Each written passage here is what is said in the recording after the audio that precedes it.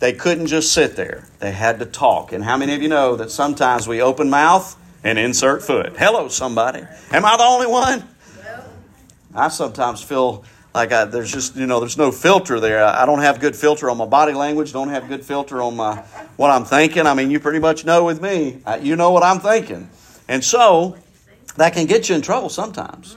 But you know what? I'm the real deal, Holyfield. I mean, it is what it is. But Eliphaz continues this conversation with Job. And so if you have your Bibles open to Job chapter 5, would you please stand as we read verses 1 through 15? And I'll let you sit down after that. But we stand because it's one way that we can reverence and show honor to the Word of God. So today we want the Word of God to move in our hearts, to transform our minds, right? And so make sure that that's your prayer this morning. Job chapter 5, beginning at verse 1, Eliphaz continues, "Call out if you please. Will anyone answer you? Which of the holy ones will you turn to? For anger kills a fool, and jealousy slays the gullible. I have seen a fool taking root, but I immediately pronounced a curse on his home. His children are far from safety. They are crushed at the city gate, with no one to rescue them. The hungry consume his harvest, even taking it out of the thorns. The thirsty pant for his children's wealth. For distress does not grow out of the soil, and trouble does not sprout from the ground. But mankind is born for trouble, as surely as sparks fly upward. However, if I were you," Eliphaz says to Job, "I would appeal to God and would present my case to Him. He does great and unsearchable things, wonders without number. He gives rain to the earth and sends water to the fields. He sets the lowly on high, and mourners are lifted to safety. He frustrates the schemes of the crafty so that they achieve no success. He traps the wise in their craftiness so that the plans of the deceptive are quickly brought to an end. They encounter darkness by day, and they grope at noon as if it were night. He saves the needy from their sharp words and from the clutches of the powerful." Let us pray. Dear most gracious Heavenly Father, we need you. Oh, we need you. We need you to speak into our hearts. We need you to remove any distractions or any calluses of our ears or hearts that would cause your word not to be able to penetrate and get through and transform. And so, Father God, in this place, by the moving of your Holy Spirit, by the reading of your word, transform us. Change us. Change an attitude, change a decision, change a life, change a heart, change the soul's destination in here that is heading to hell. God, we love you and we thank you for first loving us. Hide me behind that old rugged cross, that these people here today would not see me, but that they would see you living in me. In Jesus' name, amen. You may be seated. Oh, Eliphaz, he continues giving advice. We'll pick up here in just a minute in the following verses. But listen to me, some advice, no doubt about it, some advice is good that Eliphaz gives here. For instance, when he says mankind is born for trouble, that's a what we call bumper sticker theology, a short statement that has a lot of rich truth to it. Man is born for trouble. From the time that we enter this world full of sin, sickness, and sorrow, there's all kinds of trouble. So some of Eliphaz's advice is good. And listen to what I'm about to tell you. You and I have to learn how to filter and sift through the advice of life. You have to learn how to sift and filter, because some advice is good, some constructive criticism is good, some people that have experienced similar things to you have some great insight to offer. But you've got to have that discernment to know that not all advice is good advice. And in fact, listen to me, you ever heard that old expression, take it with a grain of salt? You know where that came from? So salt in the ancient world was rare, it was expensive, and it was considered medicine. It was considered medicine. And so the old Latin expression, take it with a grain of salt, literally translated as cum grano salis. Cum grano salis in the Latin. Cum grano salis means take it with a grain of salt. And here's what it meant. There are some people's advice that you need to take with a little bit of medicine. Because their advice may make you ill. Their advice may lead you astray. So take it kuma grana salis, meaning take it with a grain of salt.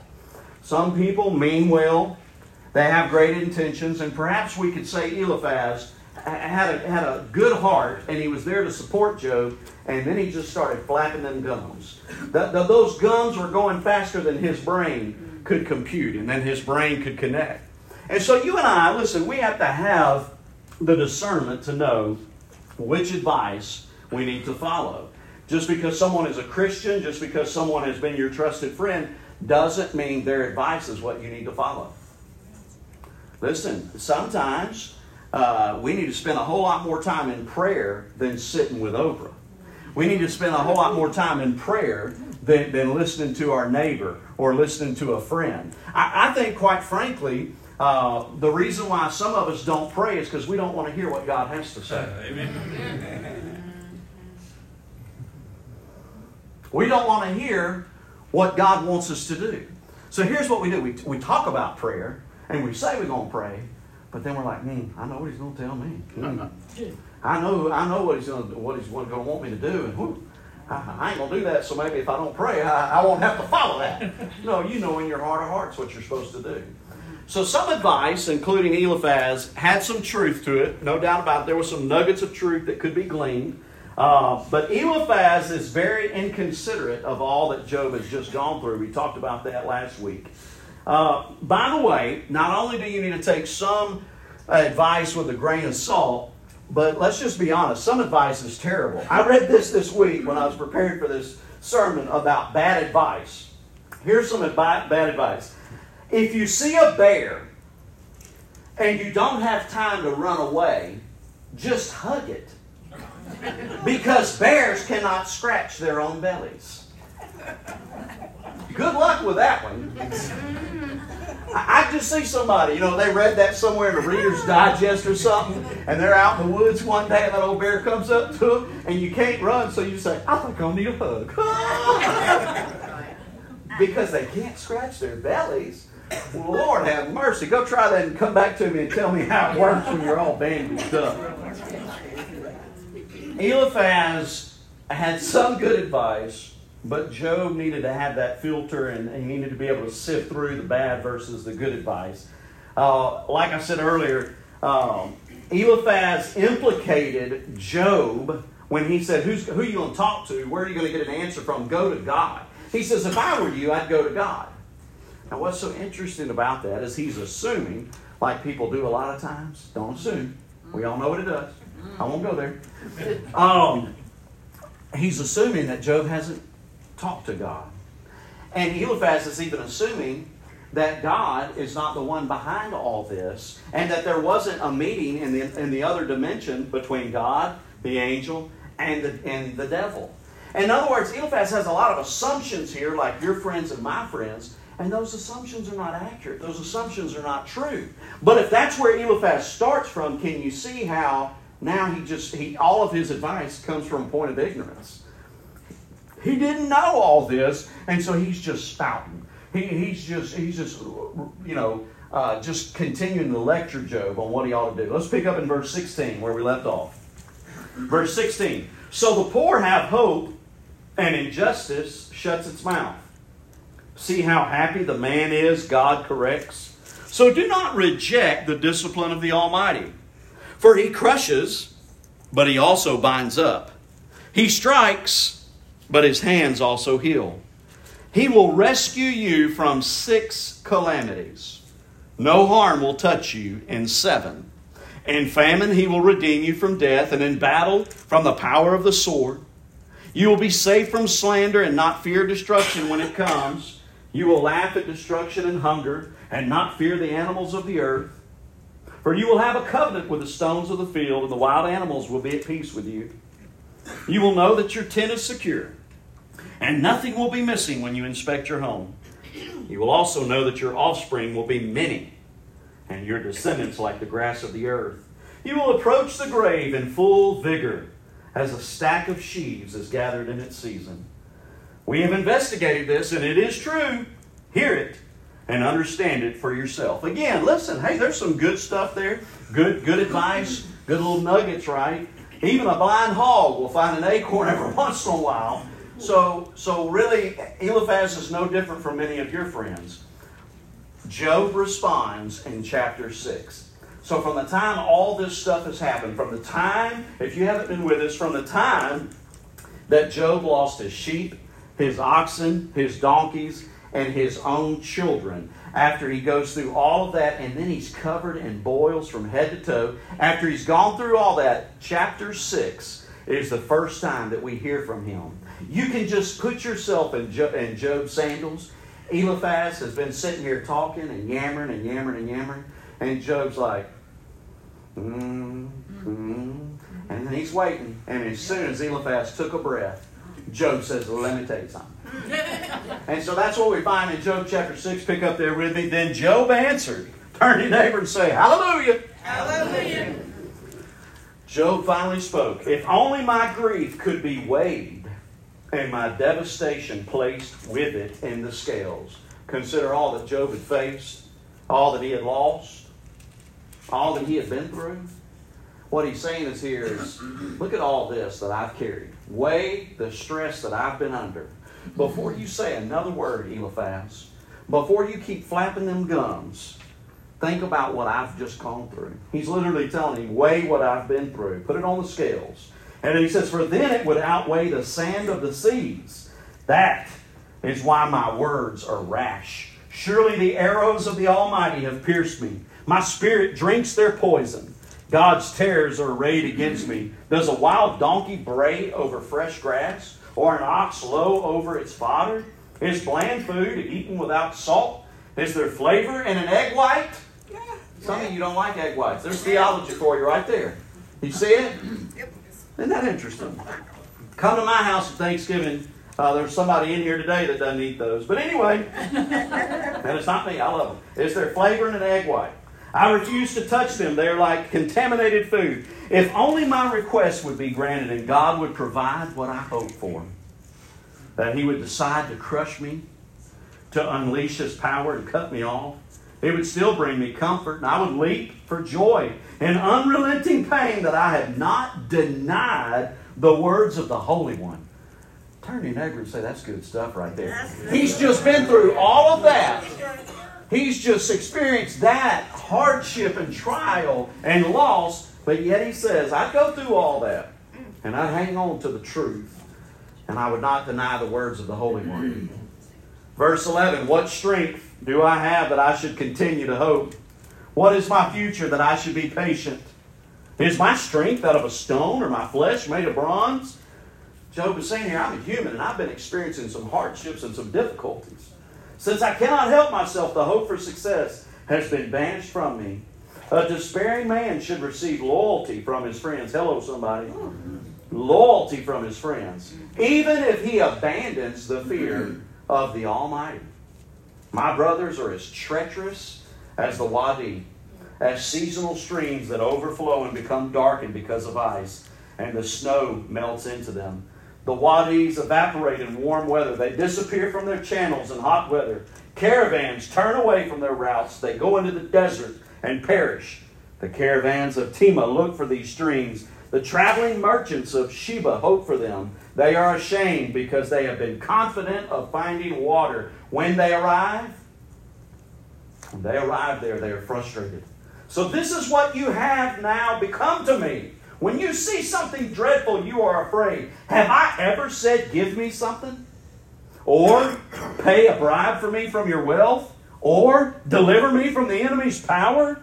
Or redeem me from the grasp of the ruthless? Teach me, and I will be silent. That's tongue-in-cheek. That's a little sarcasm. Some of you are like, oh, I like that. Help me understand what I did wrong. How painful honest words can be. But what does your rebuke prove, Eliphaz? Do you think that you can disprove my words, or that a despairing man's words are mere wind? No doubt, you would cast lots. Now, I'm going to tell you something. You think you've cut down one of your friends, or one of your enemies? This cut down right here is tough. He says, No doubt you would cast lots for a fatherless child and negotiate a price to sell your friend. Gracious. You think Eliphaz probably, I bet his eyes got a little watery at that one. I bet he did one of these right here. That's pretty harsh. But now, please look at me. Would I lie to your face? Reconsider. Don't be unjust. Reconsider. My righteousness is still the issue. Is there injustice on my tongue, or can my palate not taste disaster? In other words, remember that Eliphaz started with this false theology. You have sin in your life, therefore God's angry. Job says, reconsider. Job says, wrong. Job says, think again. Job was a man of integrity and was righteous and was before God and before his fellow man, did not have this unconfessed sin that Eliphaz is confronting him with. So he's saying, reconsider what you're saying here, and you'll realize that your accusations are false, your assumptions are wrong. Job finally speaks and expresses all this, and you can just hear the passion. You can hear the authentic cry of Job. And again, this goes back to what I've told you. I know the book of Job for many is a struggle because it's so painful and it's so it has such dark things that happen to Job in it. But listen to me, I believe that proves the authenticity of Scripture. Because if this were like a made-up book or a fable, they would have edited that part out. Just like a movie is put together and they go back and review it and they say, let's take that part out. It doesn't fit the overall theme. It doesn't complement the movie. It doesn't complement the narrative. Books like Job would have been edited out. But yet, because it's still there for us to read today, because it's still there for us to discern from, because it's still there for us so that we can apply it to our trials that we go through and our sickness and our tragedies that we face, because it's there, as blunt and painful as it sometimes is, to me, it shows how genuine the Word of God is. It shows how real this is. I don't know how many of you have had the carpet ripped out from under your feet. I don't know how many of you have just been going along with life and just all of a sudden, just bam, something just hits you. But the book of Job has ministered to me, and it wants to minister to you and speak to your heart as you go through these things, as you experience life, as you go through this struggle. The Word of God is there to say, here's the path. Here's what you can know. Here's what you can do. Here's how you're going to get through to the other side. Because those of you that have already gone to Job chapter 42, or those of you that know the rest of the story, you know that Job at the end is so doubly blessed and has trusted the promises of God and remained faithful even through it all, even through doubts and questions and hardships and heartache and heartbreak and humility. Through it all, he trusted even when things didn't make sense. He seems hopeless and miserable in this chapter. He actually desires that God would crush him. He actually expresses this honesty. You know, why? Why? Have you ever asked that question? Why? In those moments, by the way, when the carpet is ripped out from under you, in those moments where you, like Job, feel crushed, can I just tell you the best thing for you to do is to do what Job did and pour your heart out to God. Amen. Don't hold back. Don't bottle up those tears. Let God bottle them up. Amen. Did you know that? That's scriptural. Yep. Let me draw your attention to a very rare, obscure passage. Psalm chapter 56 and verse 8. Psalm 56 and 8. This is for somebody here today that has been going through a trial, going through a heartache. Psalm 56, 8.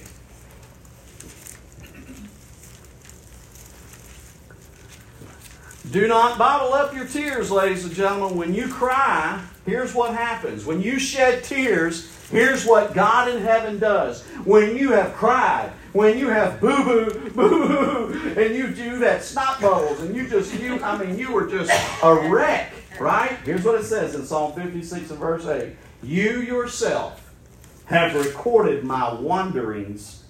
Put my tears in your bottle. Are they not in your records?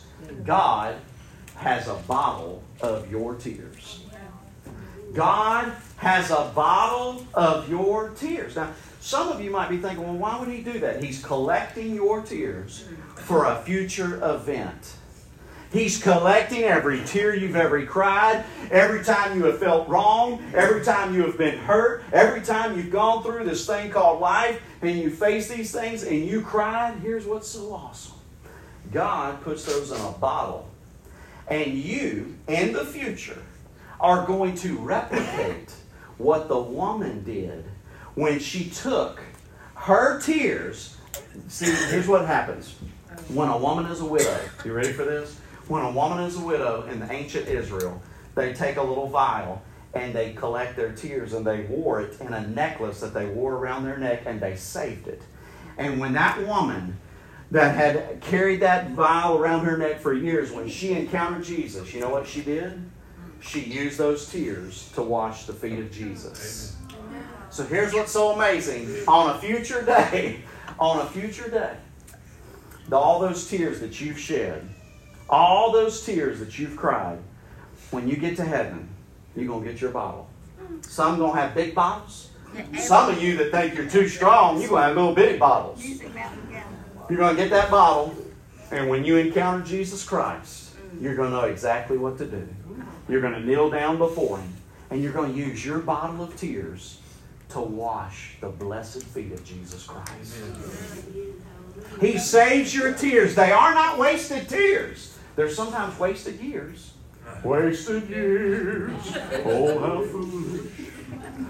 There are wasted years, but there are no wasted tears. There's no wasted tears. He collects every one of them. He keeps them as a record, and you're going to be presented with a beautiful gift of your tears in a bottle. And you're going to have the opportunity to wash Jesus' feet, just like that woman did. Woo! That gives me goosebumps, y'all. That's awesome. You made everyone cry. Amen, preacher! Preach it! If I got to do my job and your job, will take twice as long. God knows your pain. The same God that collects your tears knows the numbers of hairs on your head. Now, for some of you, that's easier to count than others. But listen, for all of us, even some that are follically challenged. No, that's a new word. You can't say ball. Follically challenged. Follically challenged. So, for people, for everybody here today, whether you got beautiful, luxurious, thick, lovely lady locks, or whether you got some missing spots, or whether you just got a head. Watch this. God knows the numbers of hairs on your head. And did you know this? It changes on average 100 times a day. Even for the follically challenged. They got the little baby hairs. He knows the numbers. He knows the numbers. Even though it changes 100 times a day, 100 times a day, He's keeping up with it. So what does that tell you? That tells you got a God that cares about you. Every time you're doing this and your hair's going everywhere, God's got to draw. Change! Change again! Quit combing your hair! He knows the numbers of hairs on your head. I know that's kind of funny and comical and we make a joke of it, but here's what it tells me. I've got a God in heaven that cares about the details. A hair. A follicle. Have you ever thought about that? Not like that. He cares about the small things. He cares so much for you. And He keeps every one of your tears in a bottle. And He keeps count of your hairs. He keeps up with you. There's been times where I'm like, I'm glad somebody's keeping up with me because I can't even keep up with myself. He knows everything that you're going through. He knows everything that you face. And by the way, one day, when we leave this world of sin, sickness, and sorrow, He's going to do one other thing with your tears. Revelation chapter 21 and verse 4. Revelation 21 and verse 4.